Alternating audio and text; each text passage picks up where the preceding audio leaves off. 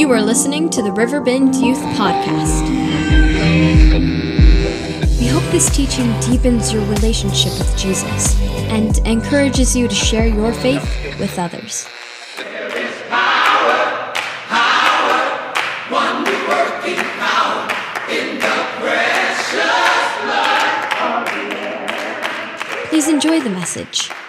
Well, when I was in high school, I visited a large church, and I went to their youth group on Wednesday night, and I remember their youth pastor very vividly. This was a guy, he had spiky, bleached tip hair, you know what I'm saying, which was so cool in 2007. He had super cool clothes on, and he was really charismatic, too. He was really, high-energy communicator. I don't remember his name. I don't remember the content of anything that he talked about that night. I just remember one thing that he said, and it's the reason I never went back to visit this church or this youth group at all. He was in the middle of talking about God and Jesus and the church. And he said this, he said, and I quote, I mean, this is like a dead-on quote. He said, "There are a lot of tiny, insignificant churches out there, but I don't want to be another tiny, insignificant church." And the people went crazy. They're like, yeah. And it was a really motivational kind of statement. But I remember it just hit me, this sentence right there. It's honestly changed the trajectory of my life and has a lot to do with my philosophy of ministry to this day. Because how I received that was different than what I felt like the rest of the people, how they received it, right? I remember thinking there is no such thing as an insignificant church. I came from a small church, and I was like, does it mean that we're insignificant because we have fewer people showing up than you are, who are big and have a ton of people showing up? Is our significance based on our attendance, how many people are showing up? Because I remember there's this scripture that's where two or more are gathered in my name, there I am among you. And I was just thinking, it is just as powerful and effective, the praying person who's gathered, getting into God's word and in community with one another. If there's just a couple, just as powerful as if there are a couple hundred, right? So I remember thinking, there is no such thing as an insignificant church if you are being the church. But what does it really mean to be the church? Because church is not a place we attend. It's not a building. It's not a location. It's a collective. It's a concept. It's an idea. It's every person who's ever put their faith in Jesus across the entire planet Earth. That is the church. Now, there are different expressions of the church and different gatherings of the church and different places, buildings that we call churches.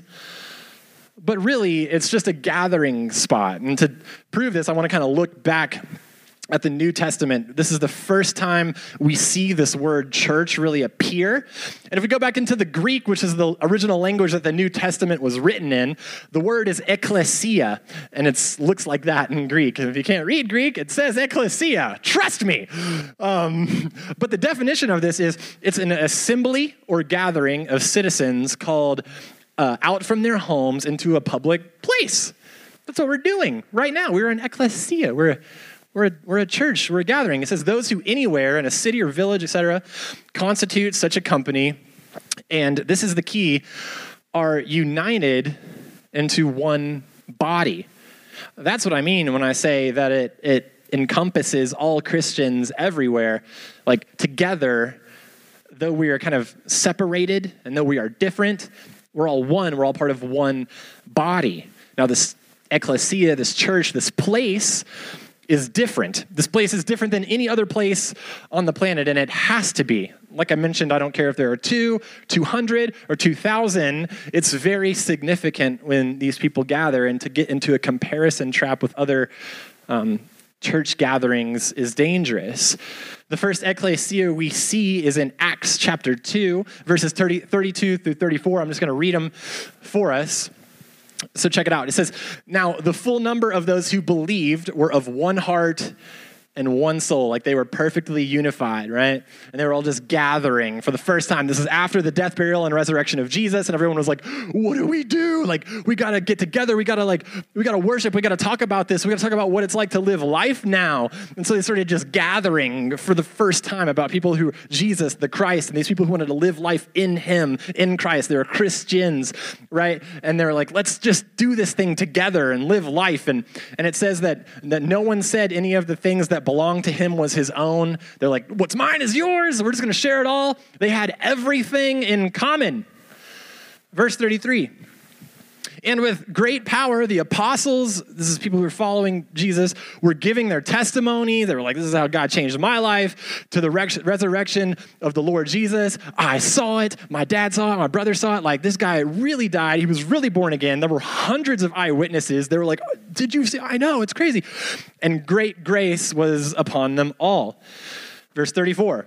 There was not a greedy person among them, for as many as were owners of lands or houses, they sold them, brought the proceeds of what was sold. Kind of like what we're doing at Vibes. We're buying and selling things, and we're bringing the money back to just distribute it as needed to people. Right? Verse 35, they laid it at the apostles' feet, and it was distributed to each as any had need. This is what the original church looked like. It was a really beautiful thing. So my question is, why don't we really see things like this very often anymore? And my second question is, does this sound like us? Like, when you listen to that, you're thinking like, well, that's the goal and that's what we're going for. That's how the church kind of began. What has happened to us between now and then? We've put our emphasis on so many things that are trivial and insignificant, when the most important thing is Jesus at the center, his death, burial, and resurrection, and then living life together, like really, like knowing one another on the deepest of levels. What's mine is yours. Give you the shirt off my back if that's what you need. Give you the money out of my bank account. You can have it all if that's what you need, because I know you would do the same for me if I needed it. Like, that's what it was like. And yet there are some of us in here who, like I've been saying, might not even know the person's name sitting on the same row as you. Like, when I hear this phrase, they had everything in common. They were of one heart and one soul. Like, that's unity at its deepest level.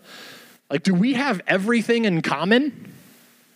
No, of course not. Heck no, we don't have anything like everything in common. There are people in this room who are essentially nothing like other people in this room. Like, we're super different, right?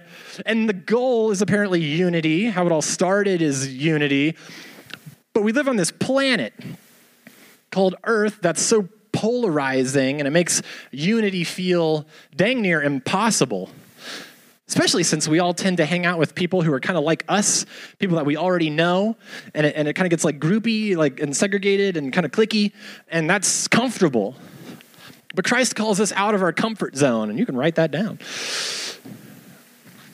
We're supposed to be all in this thing together, but it's hard. It's unnatural. But what's impossible with man is possible with God. Luke chapter 18. So check this out. We looked at Jesus' last meal last week when he sat down with the homies and was like, look, I'm about to die. Just so you know, let's break bread together. Let's drink this together.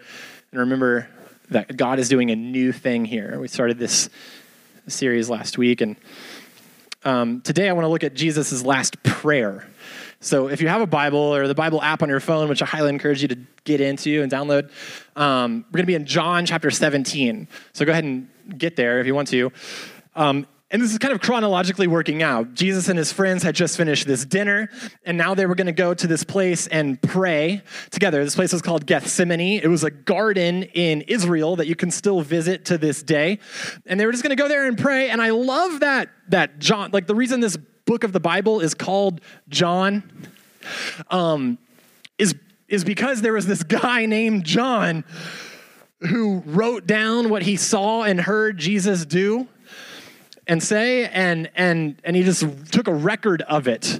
And now we have that record, and it's been translated from Greek to English, and it's now compiled in the 66 books that make up our Bible, and it's called a gospel, the gospel, or the good news, according to John. My favorite gospel, by the way. But John's silly because I imagine it like Jesus and his friends, like he's about to die and they know this and they go to this garden to pray. And John's sitting there like, I'm going to write this down. It'd be like that friend who is just like, you're praying or something, and they're over there in the corner just like texting or on the notes app the entire time. It's like, that is super disrespectful, John. Like, pay attention. But I think he was thinking, no, this guy's about to die. Like, he's going to say some of the most important and significant stuff right now. So I'm going to make sure I write this down so that we can remember it, because this is going to bless people for generations. And so it has. So in John's written record of Jesus' prayer, he writes this, direct quote from Jesus, Son of God, Savior of the world, praying in the Garden of Gethsemane. And Jesus is praying. He says, I am praying not only for these disciples, because he was with his friends. He's like, I'm not just praying for these guys, but for all who will ever believe in me through their message. That's us, like here, now, today.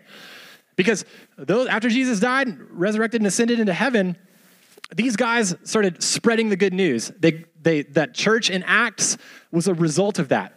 And it like caught on like wildfire. People were telling people who are telling people who are telling people. And that hasn't stopped to this day. That's what we're doing right now.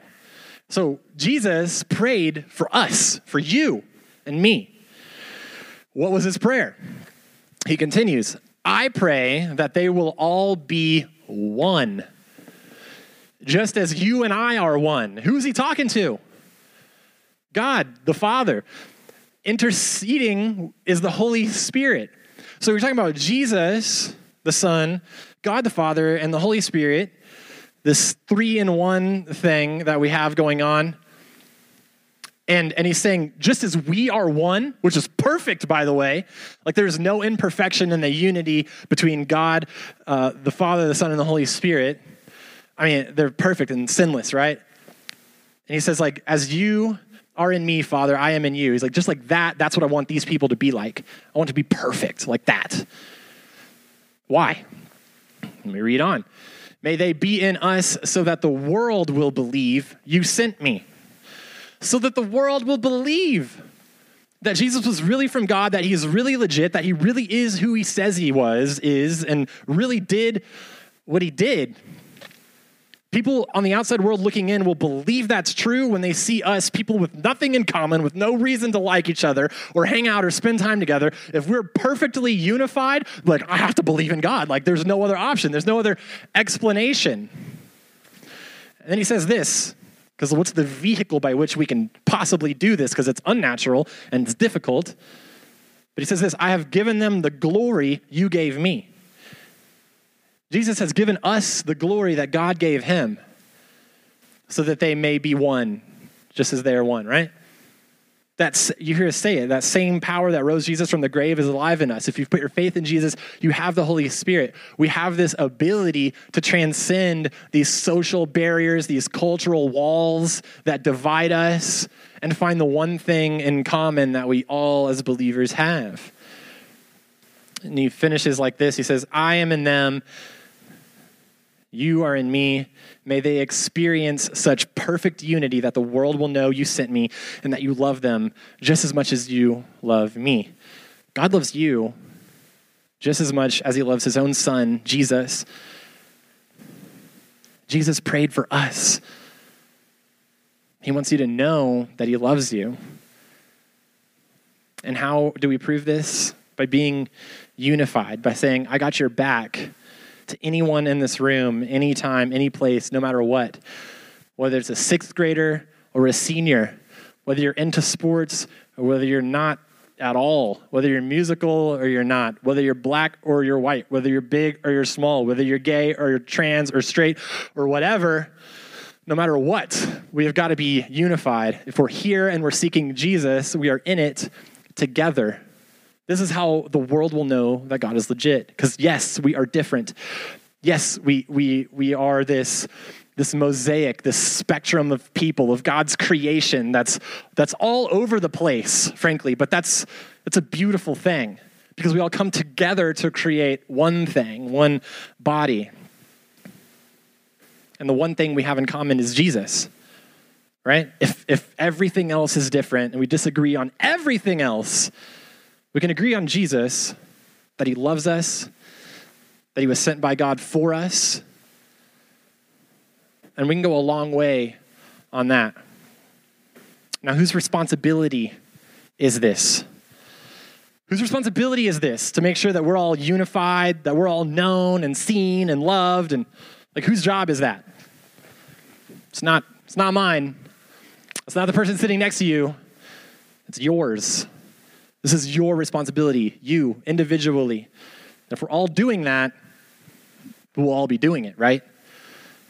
But you have to take ownership. You have to take some responsibility. If you see someone walk in this place and they're new and they're lost, you know how intimidating that is to walk into this place?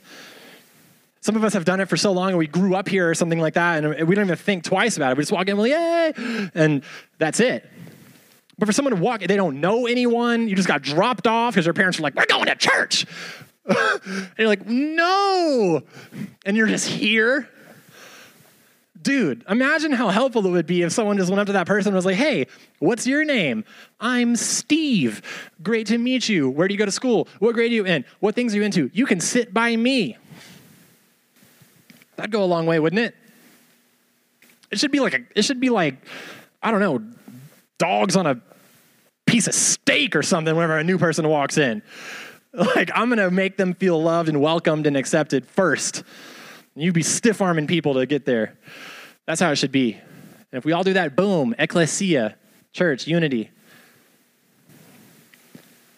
And is it too corny to acknowledge that unity begins with you? I mean, come on. It's like too perfect. Look how I wrote it. Yeah, unity begins with you. I mean, it starts with you. I know it's corny, but I had to throw it in there. A lot of things that I've mentioned here this morning are about how God is moving in this place.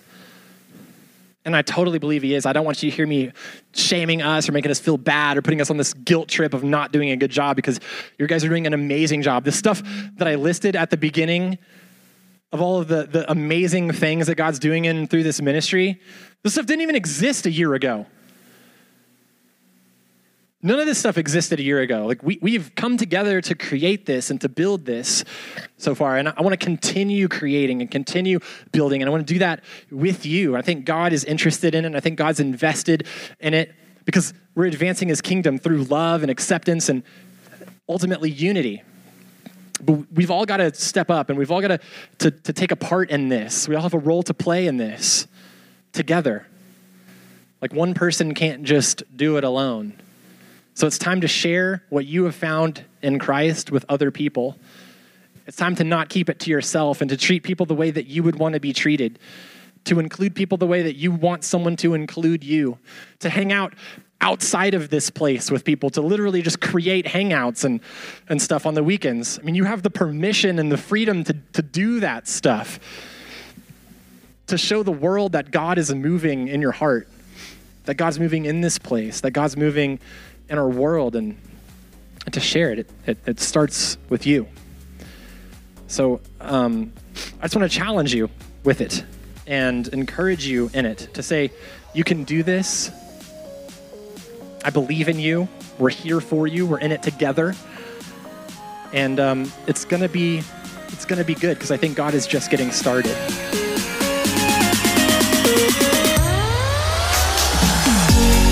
Thank you for listening to the Riverbend Youth Podcast. To learn about our mission, gatherings, and more, please follow us on Instagram at rbyouth or check out our website at riverbend.com/students. If you were encouraged by this message, please subscribe, rate us, and consider sharing our channel with a friend. Available anywhere you get podcasts.